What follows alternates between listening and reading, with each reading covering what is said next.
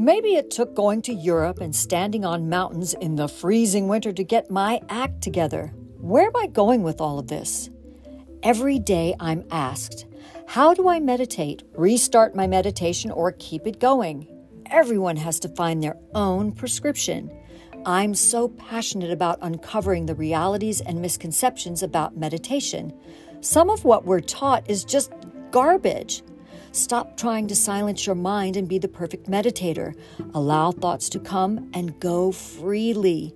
As a 6-time certified master meditation teacher and multi-published author with 33 years of practice and study and 23 years of teaching, through discussion and exercises, I'll also address HSP, intuitives, anxiety, tinnitus, fibromyalgia, depression, CFS, chronic pain, and more.